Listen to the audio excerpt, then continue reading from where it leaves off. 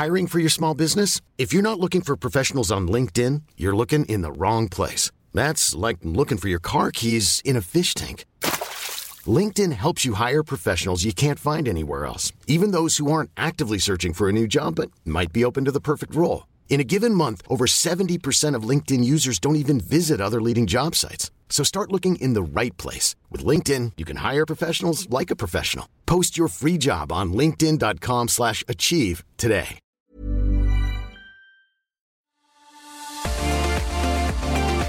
This is Talking OTC Commodities, brought to you by the EEX Group.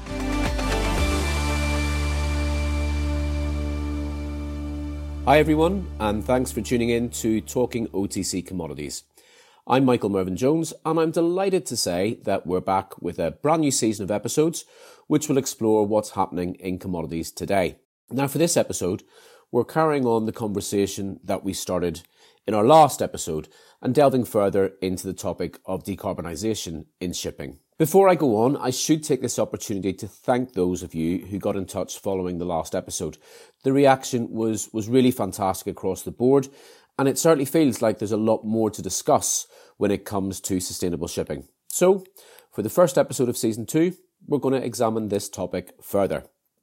To help us, I'm very happy to say that I'm joined by Richard Heath, known to many of you as the Head of Business Development for EEX Group's Global Commodities business, known to me as my mate Rich. Hi Richard. Hi Michael. So, what are we discussing today? Well, as you said, we're going to delve a little bit deeper into the concept of decarbonisation in the shipping sector.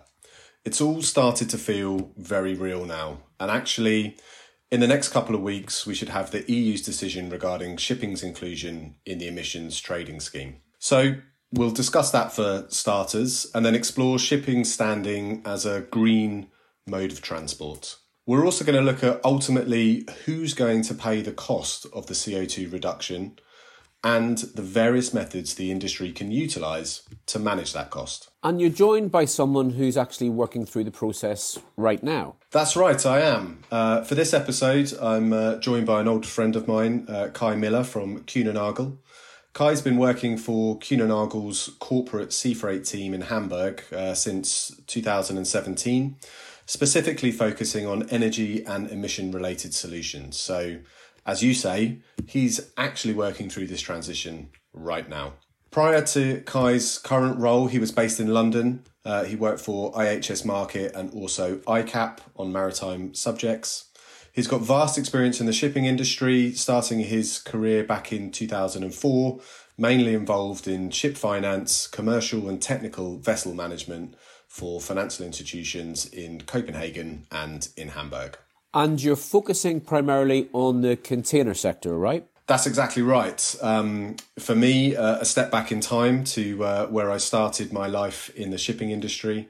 For this episode, I wanted to focus on containers as in many ways, it's more relatable to the man on the street than dry bulk shipping. So hopefully that will help listeners to get a real sense of how shipping is actually affecting their everyday lives. Great stuff. Thanks, Rich.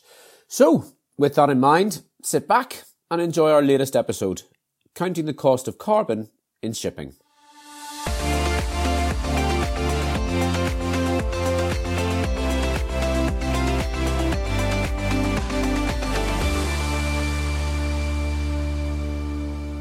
Hi Kai, thanks so much for joining us today on Talking OTC Commodities.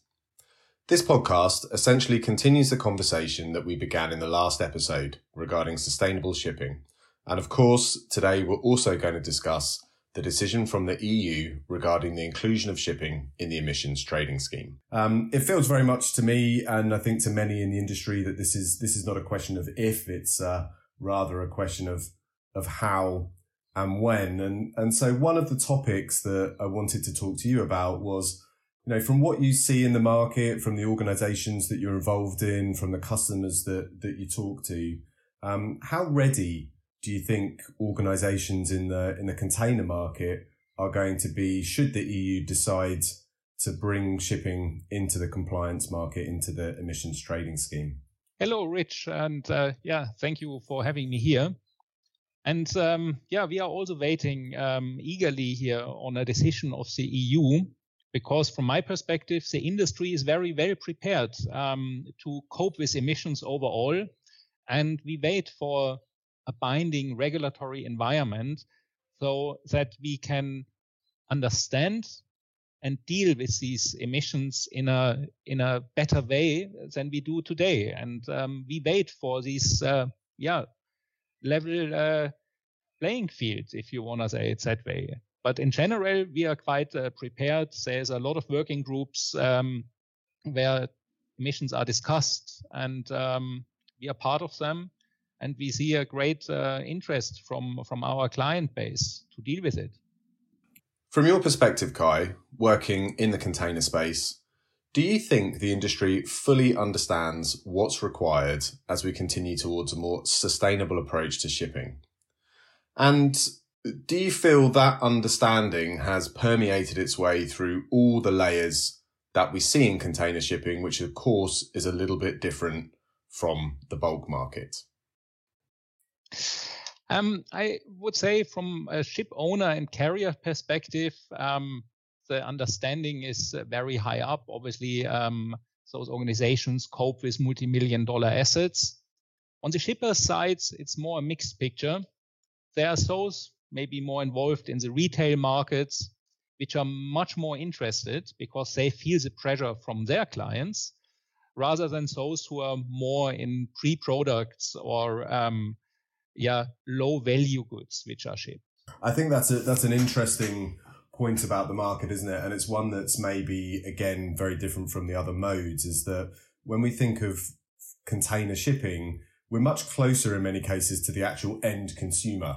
You know, if I go to the high street to buy a new pair of trainers, possibly I have an interest actually in the logistics supply chain of those trainers in a way that, you know, I don't think about when the actual cargo is, an agricultural cargo, which has several more steps to go through before it actually gets to the end consumer. So it's always interesting for me to think of that point of view, and whether that then creates pressure that comes back up the supply chain from those shippers and cargo owners who want to show their clients that, you know, they are sustainable in their operations and particularly in their supply chains.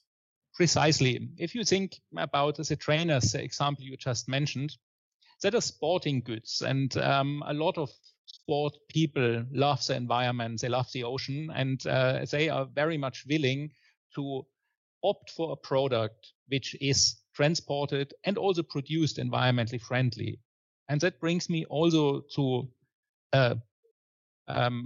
currently establishing demand from manufacturers that they force their suppliers to do everything to stay carbon neutral for a product. Some car manufacturers say, we produce an electric car and everything in that car has to be CO2 neutral, so that you can feel really good if you buy this product, not that you only drive it using electricity and avoiding emissions. Also, the ingredients of the car, if you want to say it that way, need to be produced and delivered carbon neutral. It's interesting that the demand is there coming from that side, because when we think about inclusion into the emissions trading scheme, and we think about currently how the emissions from ships are measured, container shipping is, you know, from one measure, one of the largest emitters of carbon dioxide from shipping. Purely because of size and speed of the vessels. So if we think forwards about this, and we think about these organizations being involved in the compliance market for carbon, having to buy credits to offset carbon, this could have a big impact on shippers, couldn't it? Because of just the pure scale of the container industry. You are right. Container ships use a lot of energy. They are huge assets carrying 25,000 standard seagoing containers. And we have to see that in a relation. Shipping overall is emitting roughly 3% of the global carbon burden, if you want to say it that way. And the container ships allow still a very environmentally friendly mode of transportation if you break it down to a unit basis. There are other forms in an international supply chain which pollute more because they are faster. Air freight, for example, is polluting more, or even if you use a train, which is now more and more common from Asia to Europe, some emissions occur. But we understand now the emissions per seagoing container, and the industry is taking a lot of actions to make the assets more environmentally friendly, either by modifications of the bow or by implementing more environmentally friendly main engines with less consumption.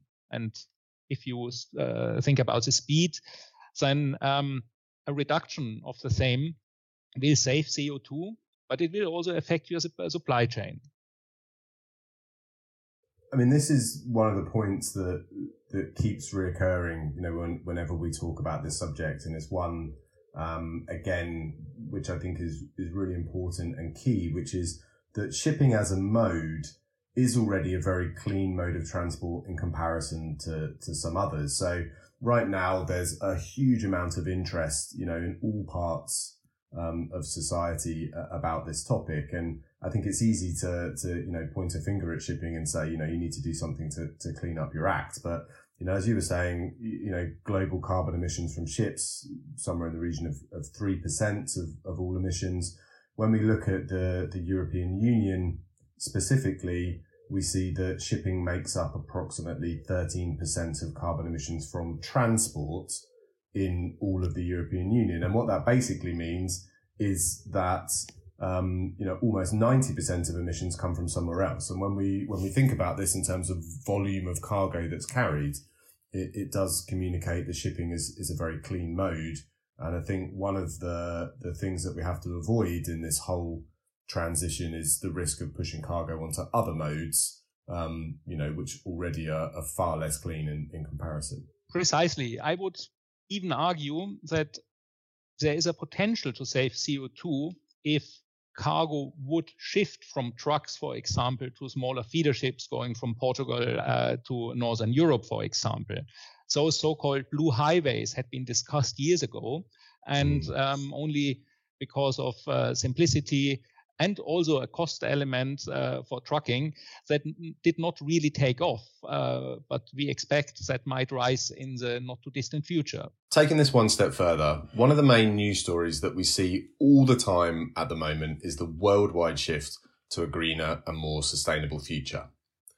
One of the key criticisms that we also hear a lot is things are not happening fast enough. Why can't we do these things today and not tomorrow?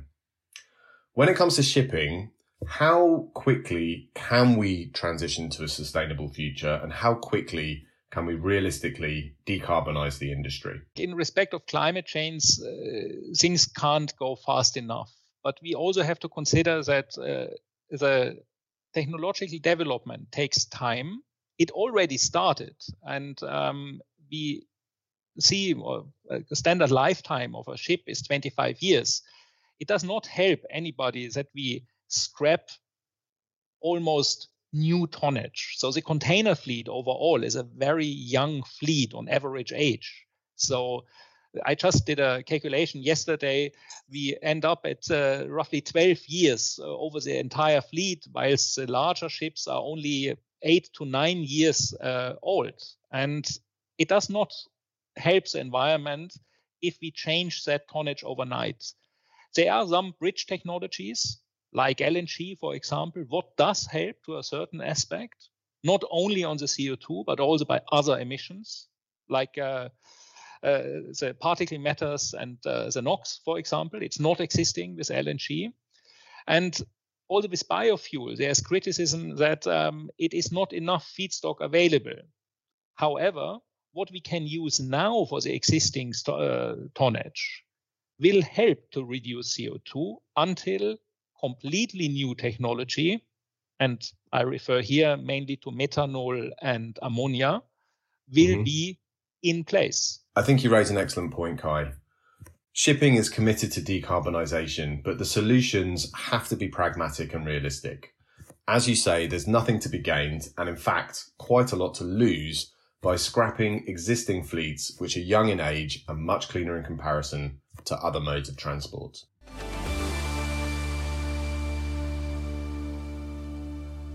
Now, thinking about this, no matter how clean shipping is, there is emissions there. Those emissions need to be reduced. And of course, this is going to come at a cost. Now, it seems likely, we don't know for certain yet, but it seems likely that in the compliance market, it could be the organisation who pays for the fuel in the ship who also has the responsibility to pay for the carbon. So in container shipping, this of course means the container line. But equally in container shipping, because of this multi-tier structure that we have, often those charges are pushed downstream. So, I mean, how do we see that coming out into the market? Which organisations are going to be in a compliance market, but who's actually going to pay for this carbon in the end? From my understanding, it's an easy way to collect a levy or understand the emissions via the fuel bill itself, and that is then on the carrier side. There are, however, huge differences between the employed assets, more environmentally structured ships, newer tonnage which is employed, or services which still use older, more dirty vessels, if you want to say it that way. Mm-hmm. We as a forwarder think that transparency and an understanding will help everybody to, first of all, avoid CO2 emissions. And we implemented a platform, seaexplorer.com, where the different services are compared to each other in a kind of ranking. It is the speed of the service, the reliability of that service, and also the CO2 emissions. There's huge differences, up to 100%, where you say you opt for the one or the other service. And if that fits into your supply chain, you have a choice as a shipper to opt for the more environmentally friendly service. And the CO2 emissions, which are still existing or are still not avoidable, need to be phased into these ETS. And how the cost will be pushed down to the end consumer will then be over the freight rate or the fuel surcharge. I think that there's a couple of interesting points that I want to expand on in that. And one is the idea of transparency and what you just said about how these rates could be pushed down to the shippers. I mean, in the past, we've seen, a good tradition in container shipping that most of the variable charges get pushed down to the shippers, and the bunker adjustment factors, the BAF clauses, these are a really good example of this. And certainly in the past, that has not been arguably the most transparent measure for shippers to understand exactly what is affecting that clause. Do we think with this that transparency could be higher in how shippers see the carbon cost coming out in their freight rates? Definitely. If you refer now to the former bunker surcharges or energy costs, what we prefer to say by now, because it's not only the dirty bunker which we are using, we saw a massive improvement in transparency due to the implementation of the low sulfur fuel, due to the IMO 2020 regulation, which kicked in just before COVID. That new regulation, where you can say it was a starting point to understand the energy consumption in a better way, led to the implementation of trade factors for a better understanding of the real consumption per container. And now it's just the next step. And as I mentioned before, we have our comparison platform where then the CO2 emissions itself can be understood in a much better way. And the price tag for that emissions can be calculated by the then officially introduced price of carbon, where, as you said before, everybody is waiting for. I mean, that brings me back to the other sort of interesting point that I thought was in the previous discussion, which is the idea of control for shippers. As we say, the organisation putting the fuel in the ship is probably the one paying the carbon. In this case, they're also the one who chooses what that fuel is, how fast the vessel is. They're the people that actually deploy the vessels into their services. So in one part, you have the organisation operating the vessel who's in control of how much carbon is emitted. And at the other end of the chain, you have the shipper who does not control those factors, but is likely the one paying the cost. And I thought it was interesting what you said before about already there's enough transparency for shippers to start taking a degree of control of how they manage their supply chains in order to pick the most sustainable solutions. You are talking a lot about cost now and who will pay for it. I would not always say it is a cost. It is an investment in the future. The society demands a cleaner environment and a reduction of CO2. It is for our children, children's children, that we do that. And it's also a legal obligation because the Paris and Kyoto protocols are law. And the society, the global society, decided to go down that route. And if we would like to decarbonize a heavy asset industry like the shipping industry, it is connected to costs. And every pair of sneakers, which is now contributing to this transformation, is investing in the future.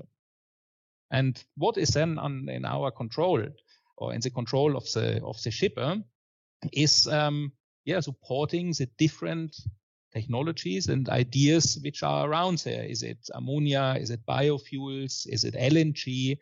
Or whatever new technology will come up. And it's not decided what technology will be the leading one in 30, 50 years. But we think about it now because the construction of a ship is a new technology happening now, will have that asset still in place in 25 or 30 years.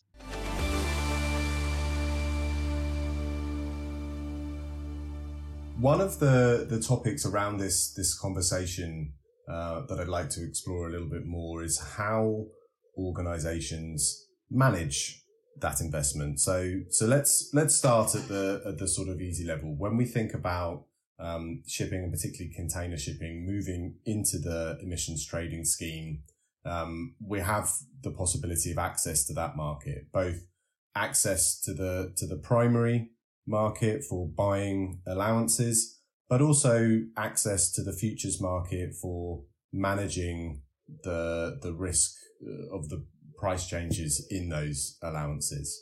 I mean, how do you see that in the market? I mean, clearly container lines will be involved in these markets in one way or another.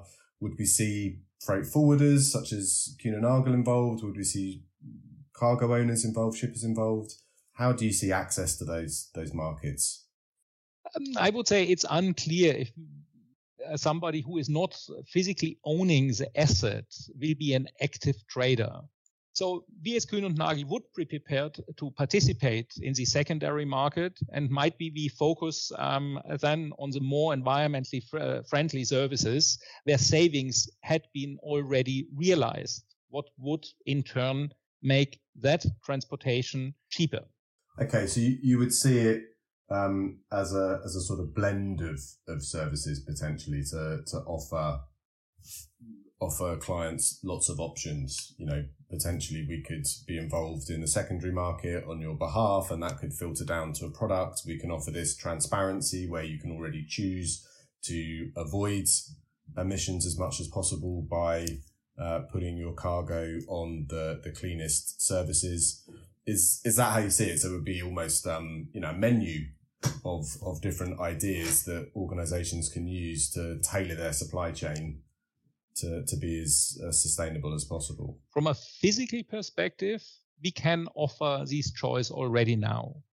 on our platform, we grouped all existing services globally into these comparison between reliability, speed, and CO2 emissions. So you can compare it to a ranking like buying a fridge, energy efficiency from A to E. And that is something what is already existing now. What we also can offer is different forms of propulsion, meaning is it then shipped on LNG, is it shipped using biofuel, or are offsettings executed on a voluntary basis at the moment. That is existing. Once we have also the trading scheme established, we can shift that savings then on a more macro level to certain cargo volumes.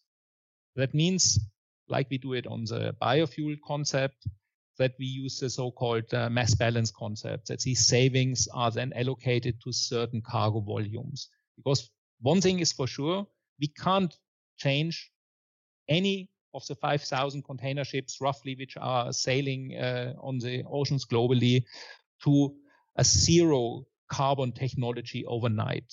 So the new technologies have to be developed and supported. So the fuel switching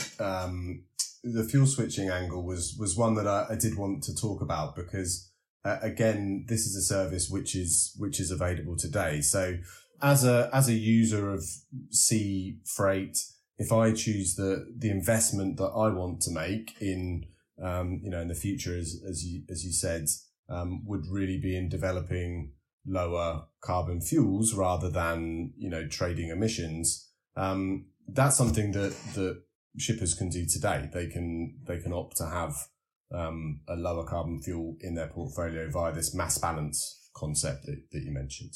Precisely. As Kühn und Nagel, we developed a product named the KN Biofuel concept, where we allocate certain biofuel contingents to cargo which is requesting that. We use cooking oil methyl ester for that, where we consider or what we consider as one of the cleanest biofuels available at the moment.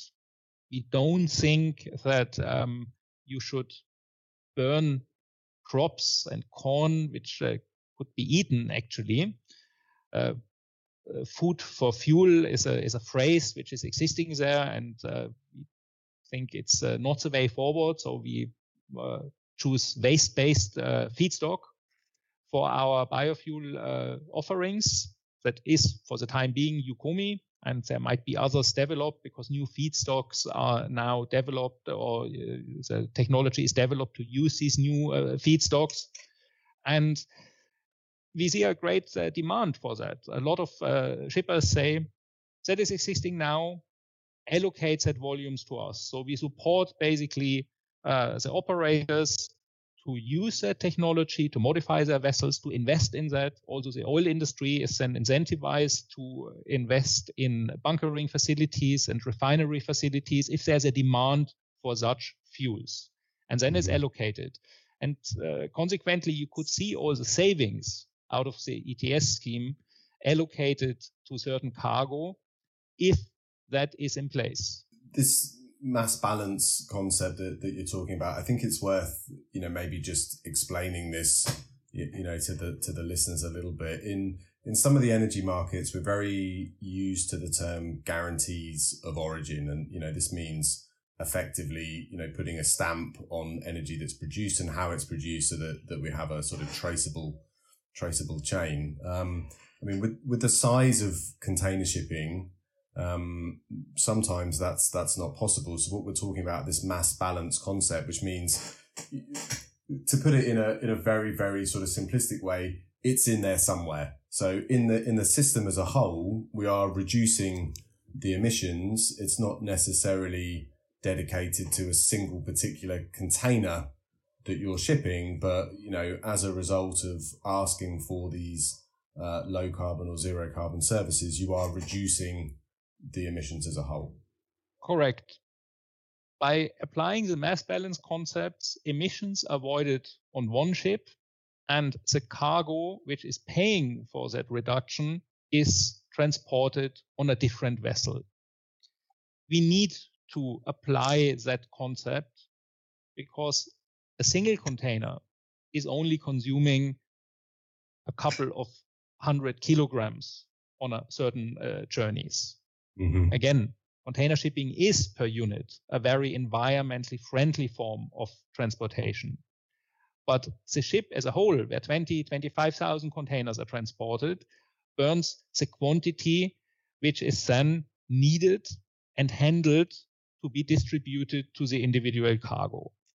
And for the pair of sneakers which we mentioned before, or the pair of deck shoes, it's a couple of cents in the end, between 10 to maybe 19, not even 20 cents, which will pay for that fuel.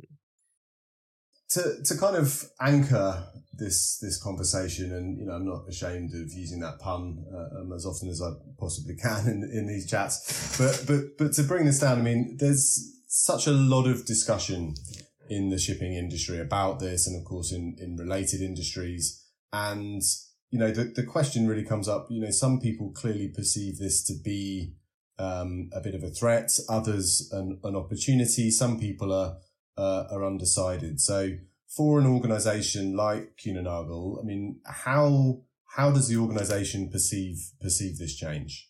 It is clearly not a threat. We see it as an opportunity because as a arranger of advanced supply chains, we have all the possibilities to bring this transparency to our shipper that will trigger a decision to use the one or the other service.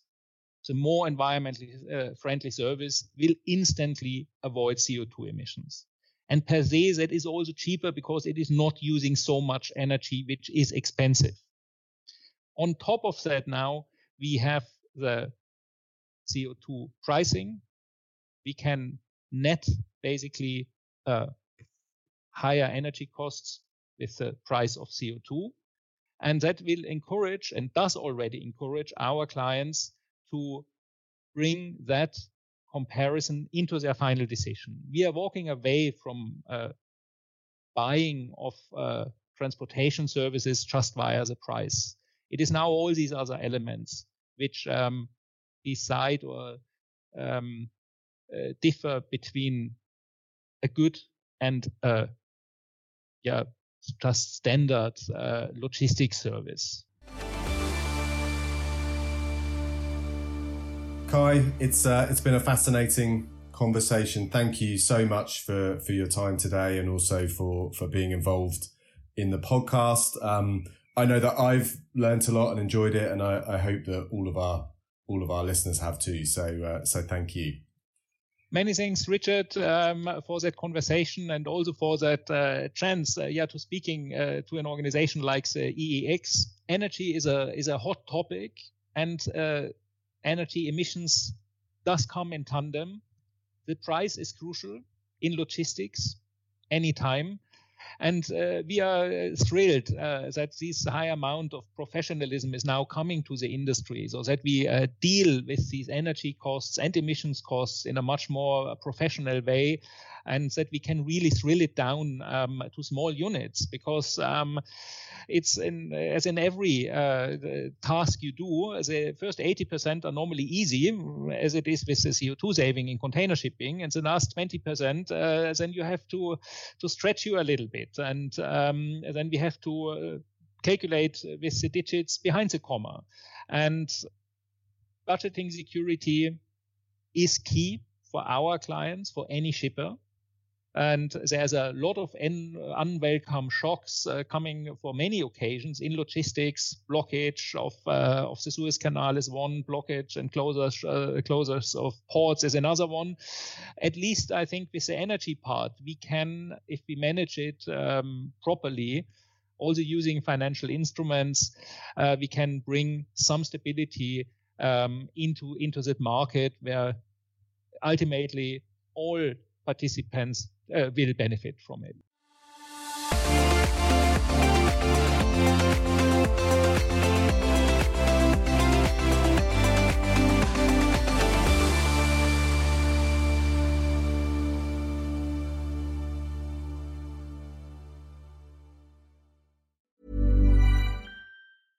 Ever catch yourself eating the same flavorless dinner 3 days in a row? Dreaming of something better? Well, HelloFresh is your guilt-free dream come true, baby. It's me, Keke Palmer. Let's wake up those taste buds with hot, juicy pecan-crusted chicken or garlic butter shrimp scampi. HelloFresh. Stop dreaming of all the delicious possibilities and dig in at HelloFresh.com. Let's get this dinner party started.